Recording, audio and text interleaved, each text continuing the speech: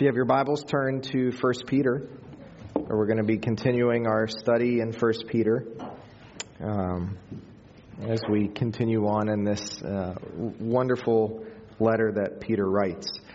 Steve, make sure the congregational mic is still on. Many of you have been praying for Carol Martin. He is still in the hospital as they're just trying to get a sense of what's going on and how to best treat him. And so I just thought he's listening today, that on the count of three we'll all say, "Hi, Carol," and he can hear us on the live stream. Okay. 1, 2, 3.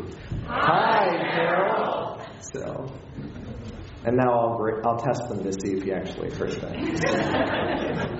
I texted him this morning, and he said that he's out of the ICU in a regular room, and he's settled there. They're hoping tomorrow he can come home. So continue to pray for them. All right, so I'm going to say a word. Tell me what comes to mind when you hear this word. You can say it out loud. Jesus. Anything else? Eternal life. Anything else? Faith. Okay. Anything else? You guys are giving like church answers. That's good. Anything else? Grace. Redemption. Patience. Love. Phillies. Our worship leader went there, the guy that's bringing us before the throne and in worship. Yeah. So, anything else? Well, hope can have all sorts of meanings in all sorts of different ways.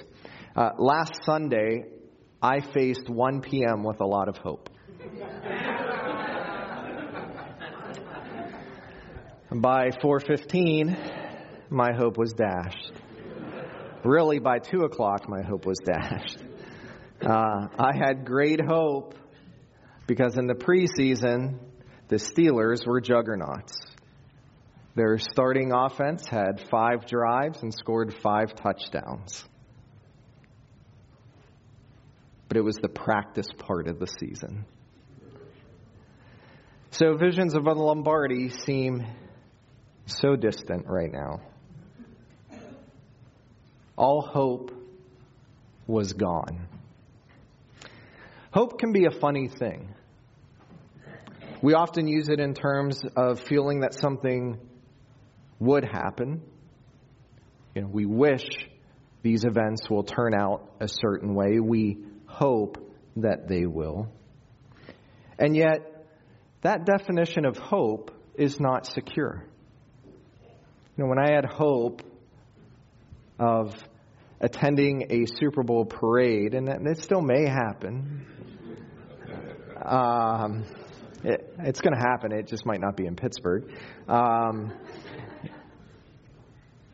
My hope isn't anchored in anything that is sure. And if you think about it in those terms, it's not really hope. Because we cannot be sure. You may be wishing that something happens, but how do you really know if it's going to happen? You all know what it's like to hope in something, or to hope in someone, or to hope in a situation that will be better, only to find out that it won't. For too long, right? Because we live as aliens, as Peter said last week. When you live in a world that is broken and desperate for hope, and you're bombarded by the brokenness of that world, it is far too easy to become hopeless. When what you are hoping for doesn't come to reality. Some of you this morning might be kind of on that razor's edge of hope. You have situations. There are people. Something might be in your life right now that you are hoping will change. Change for the positive. Change for the good. It might be a relationship restored. It might be a prognosis that will change physically. It might be the outcome of what a superior in the work will tell you that will benefit or help you in what you're doing. But it might not change. The situation may get worse. And yet for us as people that love and follow Jesus, the message of the cross is that those who place their trust in Him have a secure hope. It's a hope that does not disappoint. Jesus will never disappoint us. Ever. And I guess as your pastor, I'm very proud that outside of the Philadelphia Phillies, you gave such spiritual answers to my question. Because that says where you're placing your hope. This morning, we want to consider the sure hope that we have for the future because of the living hope Jesus has given us.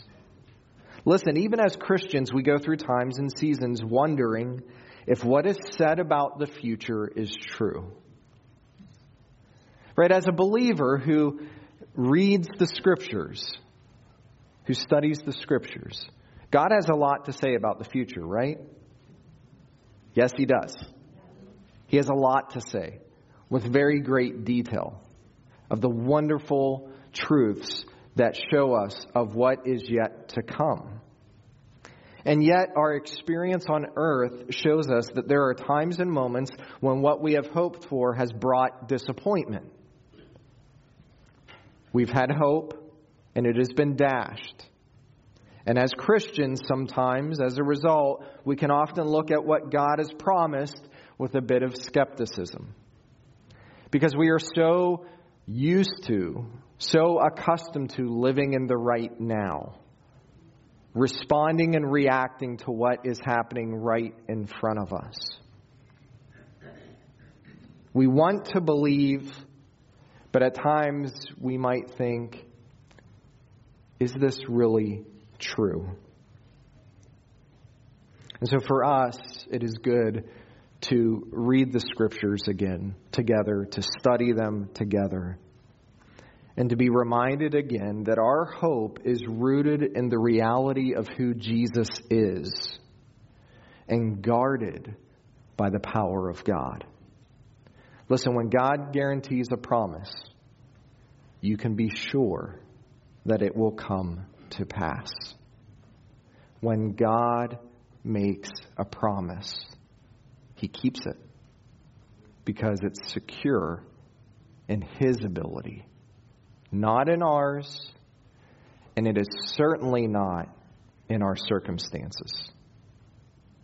And those are the waves, right? The circumstances that go up and down. And so we need to be reminded and encouraged in those things. So let's pray before we open the Word and just ask God's Spirit to help us with this very important, not just subject, but reality of the certain hope we have in Christ. Father, help us now in these moments to hear from You, to have Your Spirit open our hearts and minds to teach us, to remind us, to shape us into people that have great hope in what has already been accomplished and great hope in what is to come.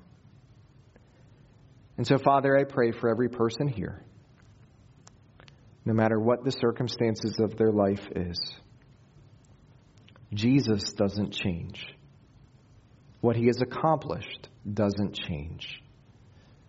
And what he has secured for us will never change. And so, Father, I pray that we would draw close to Jesus and stay close to him. Help us to see him in the text of Scripture, because he is our living hope. We thank you, Father, for the promise of your presence in our lives. Now help me as an instrument in your hands to bring forth your truth for your glory. Amen. We're going to look at 1 Peter chapter 1. I'm going to read to you verses 3 through 5 as we consider this hope that Jesus gives. Blessed be the God and Father of our Lord Jesus Christ, who according to his great mercy has caused us to be born again to a living hope through the resurrection of Jesus Christ from the dead, to obtain an inheritance which is imperishable and undefiled and will not fade away, reserved in heaven for you, who are protected by the power of God through faith for a salvation ready to be revealed in the last time. What I find interesting is that Peter opens his letter to scattered aliens, as we discussed last week. Named them as being people who belong to certain regions of Asia Minor who, as we will see throughout this letter that he writes, were facing different trials and persecutions and circumstances as followers of Jesus, living in a fallen world. They were becoming overwhelmed and they were feeling as distant pilgrims, that they didn't have a home. And Peter encourages them to consider that they're just passing through. They're on their way to something greater. More importantly, they're on their way to see someone greater. They have been chosen according to the foreknowledge of God the Father, and they are sanctified by the Spirit for the purpose of obeying Christ. And after Peter opens this letter with that wonderful declaration of who they are, he then shifts their focus of who they are as strangers and aliens to consider what is to come. Because there are people that are beaten down and they need to be encouraged. And if you read the book of 1 Peter, or the letter that Peter writes to these aliens, what you will see is that Peter writes as an apostle of great encouragement. Like he's writing exhortations and truths to support and lift up and to blow fresh wind into the faith of these believers that are beaten down by the circumstances of life. And the next thing that he says to these scattered aliens is that he praises God. He says, "Blessed be the God and Father of our Lord Jesus Christ." Notice he doesn't talk about the trials and sufferings that they're facing. And boo-hoo, it's so terrible that we're suffering. Now, he'll get to trials and sufferings, and we'll even touch on that next week. But the first thing that he does to these believers is to catch their affections up to heaven. For many of his readers, their circumstances were showing them that much of what they are experiencing is unsure.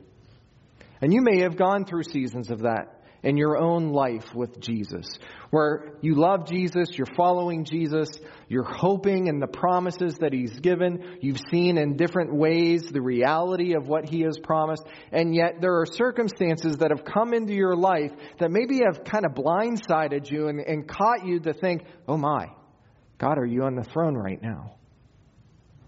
God, are you in control of the circumstances of my life? God, do you love me? God, are you caring for me? And so in the midst of their suffering, Peter assures them that they can rejoice in their sufferings because they will ultimately be glorified. When Scripture promises us that God causes all things to work together for good for those who love God, for a world that is broken and lost, that means nothing to them. It's an impossibility. But for those who are of the faith, to hear the promise that God uses all things, even the terrible things, to work together for good in our lives because we love Him. There's a sense of the great power and sovereignty of God to not waste any moment to use it for our good and His glory. And when we talk about this promise of glorification, which is in this passage, what I say about when I use this term is that glorification is the New Testament understanding of the future tense of our salvation. And you might be saying, what does that mean? Well, the Scriptures use 3 words to explain the grand, amazing relationship that we have with Jesus through faith in Him. It begins with what happens at the point of change, the moment that we are made right with God. The Scriptures use the term justification. And justification is a legal term that conveys that the righteous judge now looks at condemned sinners and forgives their sin and sees them as righteous people. They are justified in the presence of God. And so if you are in Jesus Christ, know this: you stand before a holy God righteous, because you have been made righteous through the blood of Jesus Christ.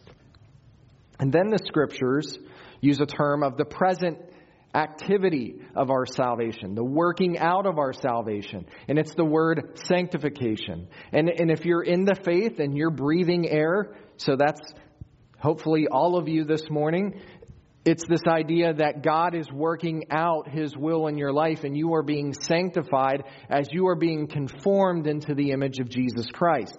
And yet you have this old sin nature that is waging war with this new nature in you. And so the sanctification process kind of has its ups and downs, but you're always trending towards God. You're being changed. And then the final future tense of our salvation is this term, glorification. To be glorified means to be conformed into the image of Jesus Christ when we end our journey here on earth. Here's what the Scriptures promise. When we breathe our last breath, in an instant, we go to be with the Lord. And in that instant that we go to be with the Lord, we are gloriously transformed. And sin is no more. Because where Jesus is, there is no sin. There is no suffering. There is no crying. There is no disease. There is no pain. To be with Jesus means that we are truly victorious over sin and death. And so Peter says, "Blessed be the God and Father of our Lord Jesus Christ." Not only can these believers rejoice in their future, and he's going to talk about that in these verses, but he also calls these believers in the midst of their circumstances to bless God. To bless God means to give Him praise. Now, we did that corporately beginning right around 9:30 this morning. But really, to bless God goes far beyond what we experienced just here.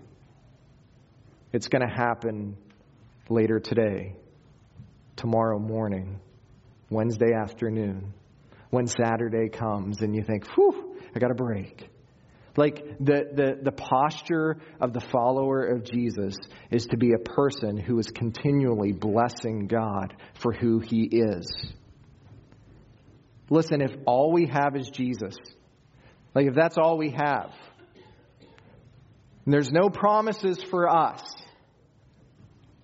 if all we have is Jesus, we have enough grounds to stand on to praise God's name forever. We praise God as His children not because of the benefits that He gives us as being a part of His family. And those are many. We praise him because he is God and worthy of our praise. Just for who he is and his goodness and glory. So here, the root of Peter's praise is the mercy of God. Blessed be the God and Father of our Lord Jesus Christ, who according to his great mercy.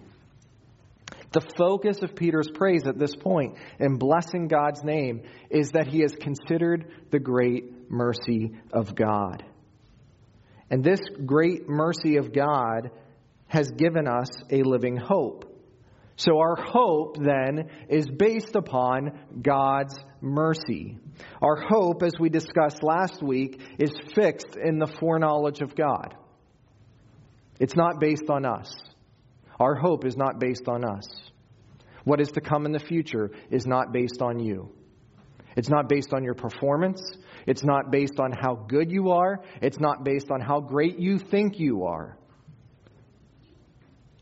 Your hope is fixed upon the mercy of God. Now, this word mercy carries with it the understanding of feeling pity and compassion towards the miserable. How were you before you met Jesus? Some of you are saying, I don't know, I didn't feel that bad. But spiritually, what was your condition? You're dead. You were dead in your sins and trespasses. You were not alive. You were breathing air, but you weren't alive. Truly alive the way that your Creator intended you to be. And we can't help our condition. We can't do anything.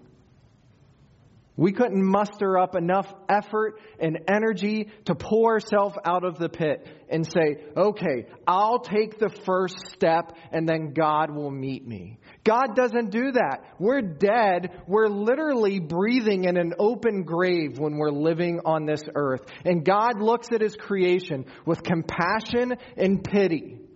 He sees our miserable our miserable circumstances and situations that we find ourselves in. And so what does God do as a loving creator? He doesn't say, well, they'll figure it out. No. Before the foundation of the world, God made the first move. He knew. He saw. And he planned.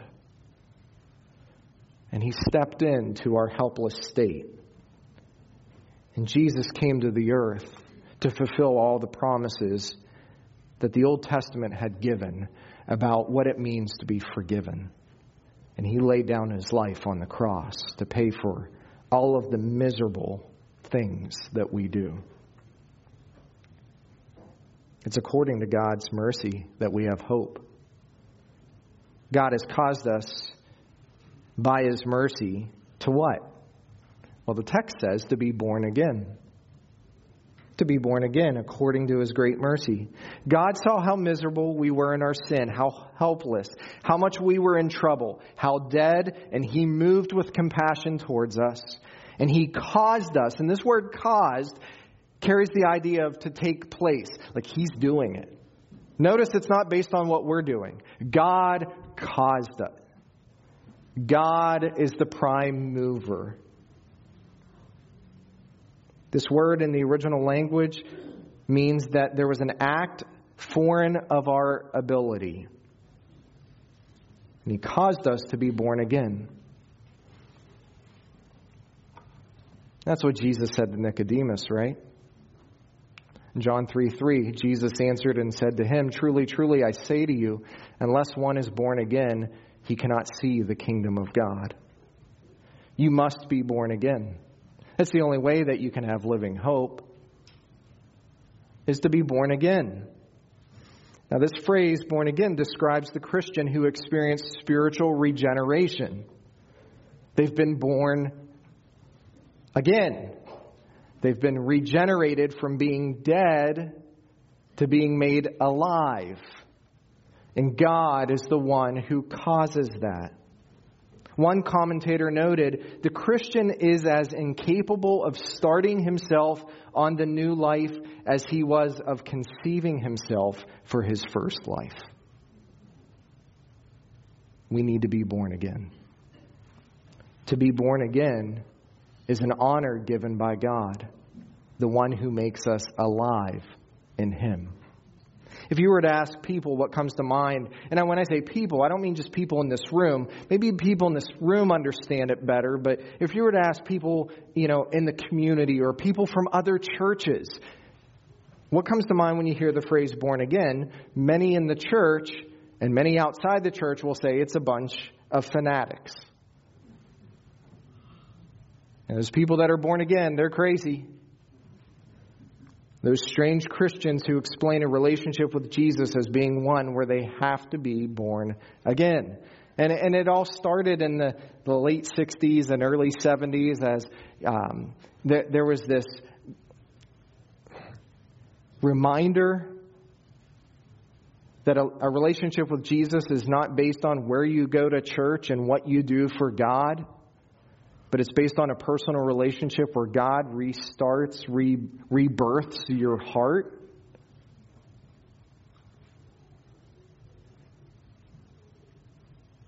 And I think sometimes in terms that are used in Scripture and the way that we often apply them in circumstances causes them to lose its efficacy. And people look at the people that are born again as these strange people. Well, guess what? We are strange. I told you that last week. Did you fly your UFO to work on Monday? I mean, you're an alien. You don't belong here. This isn't your home.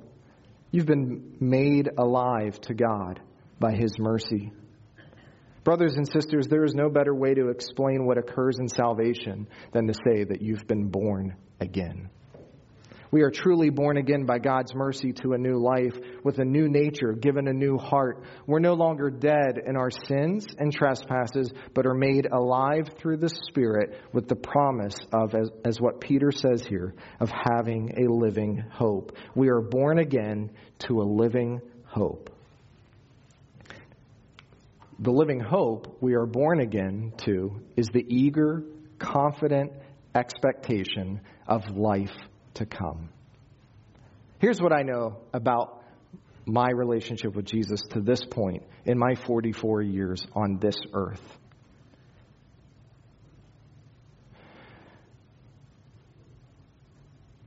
If my relationship with Jesus is this good, and it's good, like I know my Savior loves me. I know He has provided. I know He cares for me. I know that He's changing me. I know that He's growing Christ-likeness in me.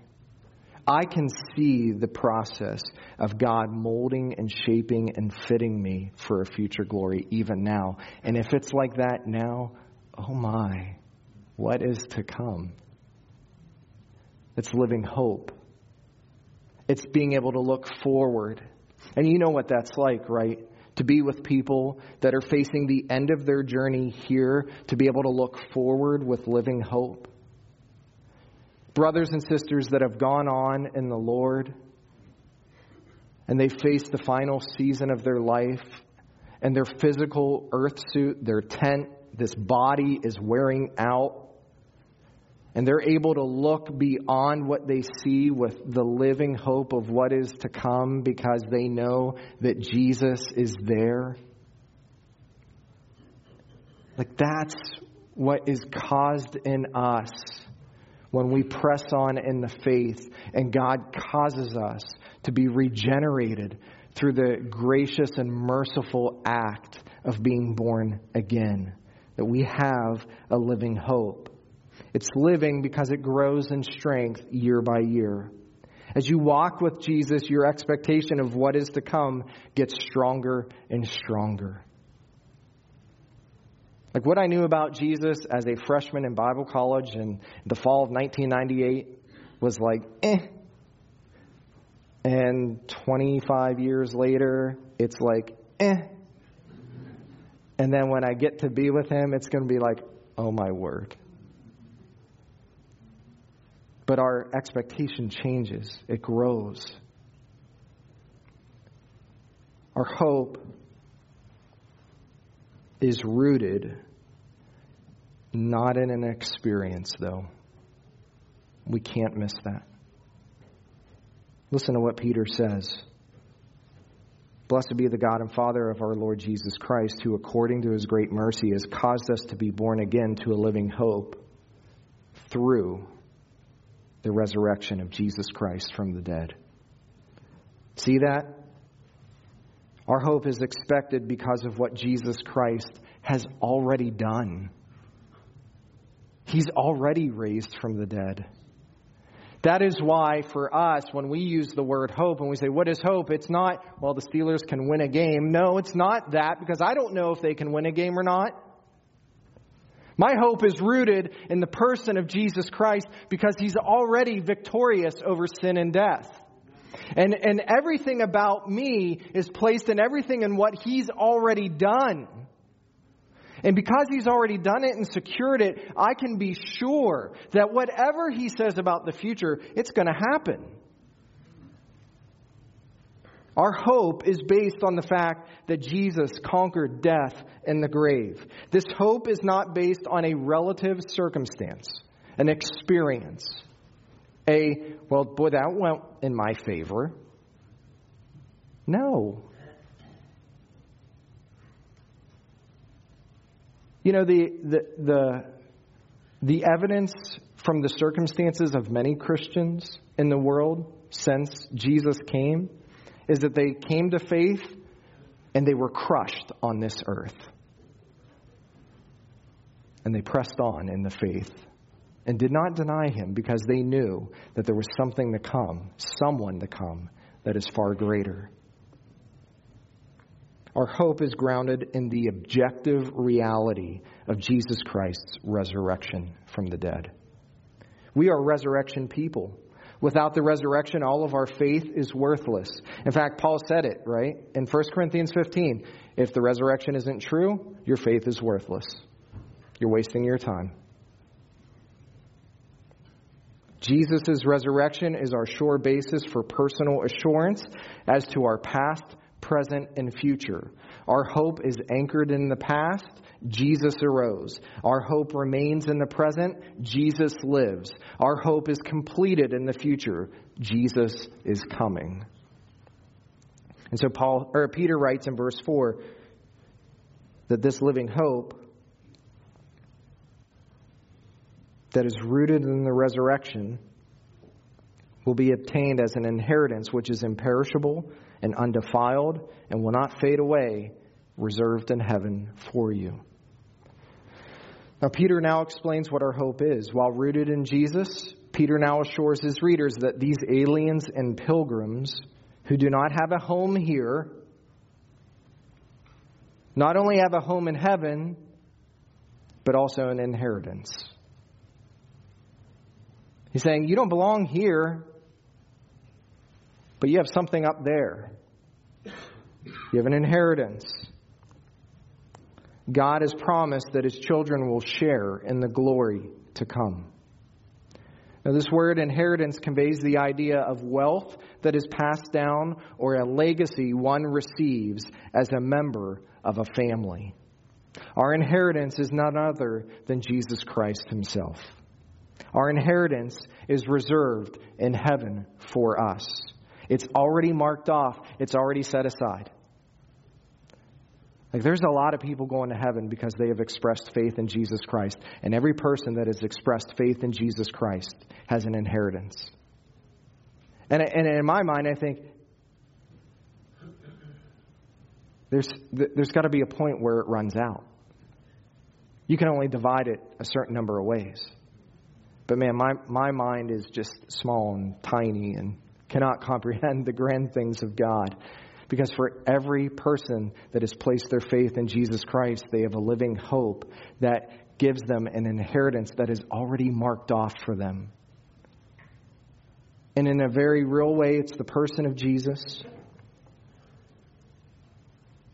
This is how the New Testament describes it. 1 John 3:2, Beloved, now we are children of God, and it has not appeared as yet what we will be. We know that when He appears, we will be like Him, because we will see Him just as He is. What a thought. That we will be sinless, glorified, perfect. We also read in Colossians 3:4, when Christ, who is our life, is revealed, then you also will be revealed with Him in glory. Ephesians 1:13 and 14 says, In Him you also, after listening to the message of truth, the gospel of your salvation, having also believed, you were sealed in Him with the Holy Spirit of promise, who is given as a pledge of our inheritance with a view to the redemption of God's own possession to the praise of His glory. The fact that God's Spirit is inside of you, that comes in you at the moment of your salvation as the Spirit indwells you, is God's promise to you that you will receive what is to come in the future. And any time you doubt, God, is there still an inheritance for me? God, is there still a future for me? God, what is there left for me? He reminds you, my Spirit's inside of you. I've made a promise to you, and I will keep it. And everything that He said will come to pass. In Romans 8:11, Paul says, But if the Spirit of Him who raised Jesus from the dead dwells in you, He who raised Christ Jesus from the dead will also give life to your mortal bodies through His Spirit who dwells in you. We have a great inheritance that is ours.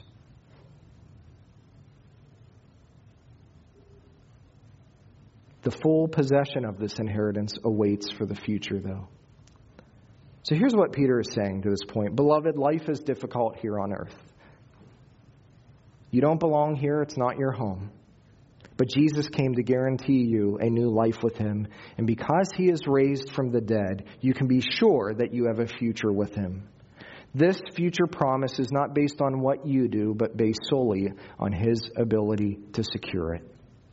And to assure us of this inheritance, Peter explains three things about this inheritance. First, it's imperishable. Second, it's undefiled. And third, it will not fade away. Now, in the original language Peter wrote this letter in, he used an alliteration. An alliteration is, using a bunch of words with the same first letter, because memorization is important. They didn't have books to carry around with them. And so he used a device to help them to remember of the amazing quality of what is theirs to come. So in the original language, each Greek word, imperishable, undefiled, and will not fade away, begins with the same letter, and it also ends with the same ending. Imperishable, and give me a second because I have it written down. I just need to make sure I attempt to say it correctly.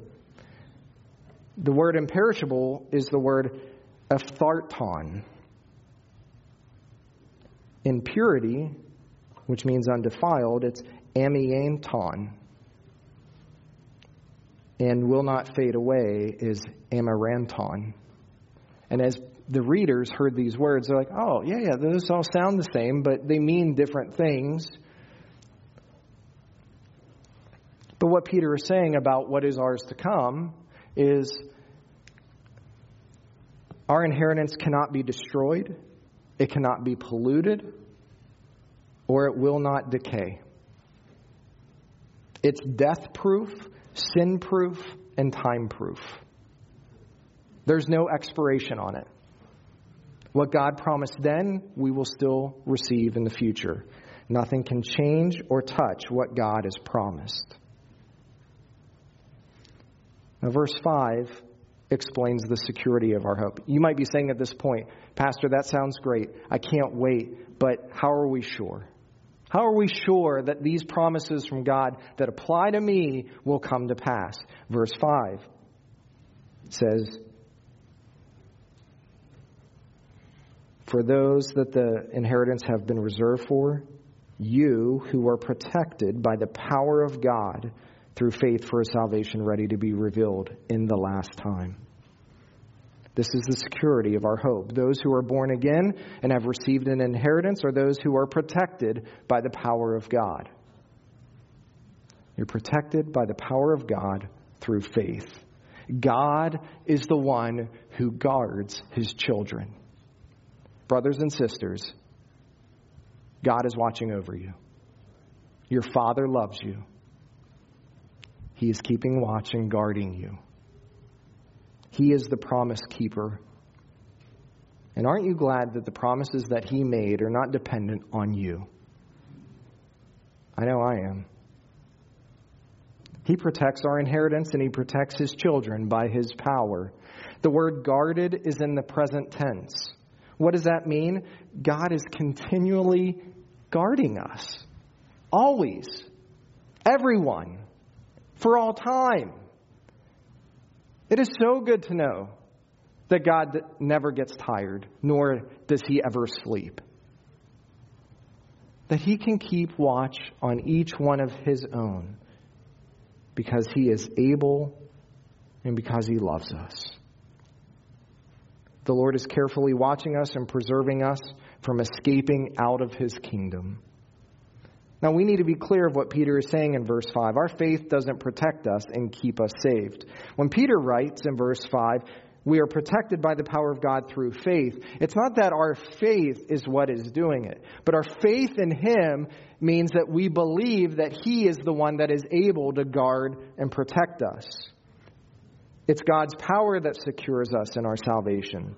God has made a commitment to every believer that he will secure them to the very end. We read in a different place in Philippians, Paul writes, "He who began a good work in you will complete it in the day of Jesus Christ."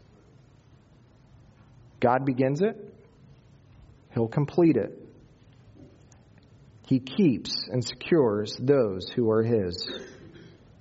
The Lord will keep those that are his to the very end, and the Lord will not lose any one of you. You are eternally secure in Jesus Christ to receive an eternal inheritance. He keeps us for a salvation ready to be revealed in the last time. This speaks to the future tense of our salvation, meaning the time when we as believers will be gloriously transformed as sinless, glorified people. This is the salvation, the completion of our salvation that takes place at the last time. When the Lord returns for us, we're going to be glorified. And when we're glorified, we are saved from the presence of sin forever. It's sure, it's certain, it's secure. Brothers and sisters, if you are fatigued by the thought of hope, look no further than the empty tomb. Remind yourself of who Jesus is and what he has accomplished. Because everything that is yet to come is rooted in his ability to conquer sin and death. Jesus is alive. His promises are certain. The hope that he gives does not disappoint. Your future is secure because he is alive. Your hope is not contingent on anything you do, any promises another person can make to you. Your hope is settled in heaven. And so may God continue to show mercy upon us as we walk through this world as aliens in a foreign land who desperately need the promise of a hope and a future with him. And so let's pray together.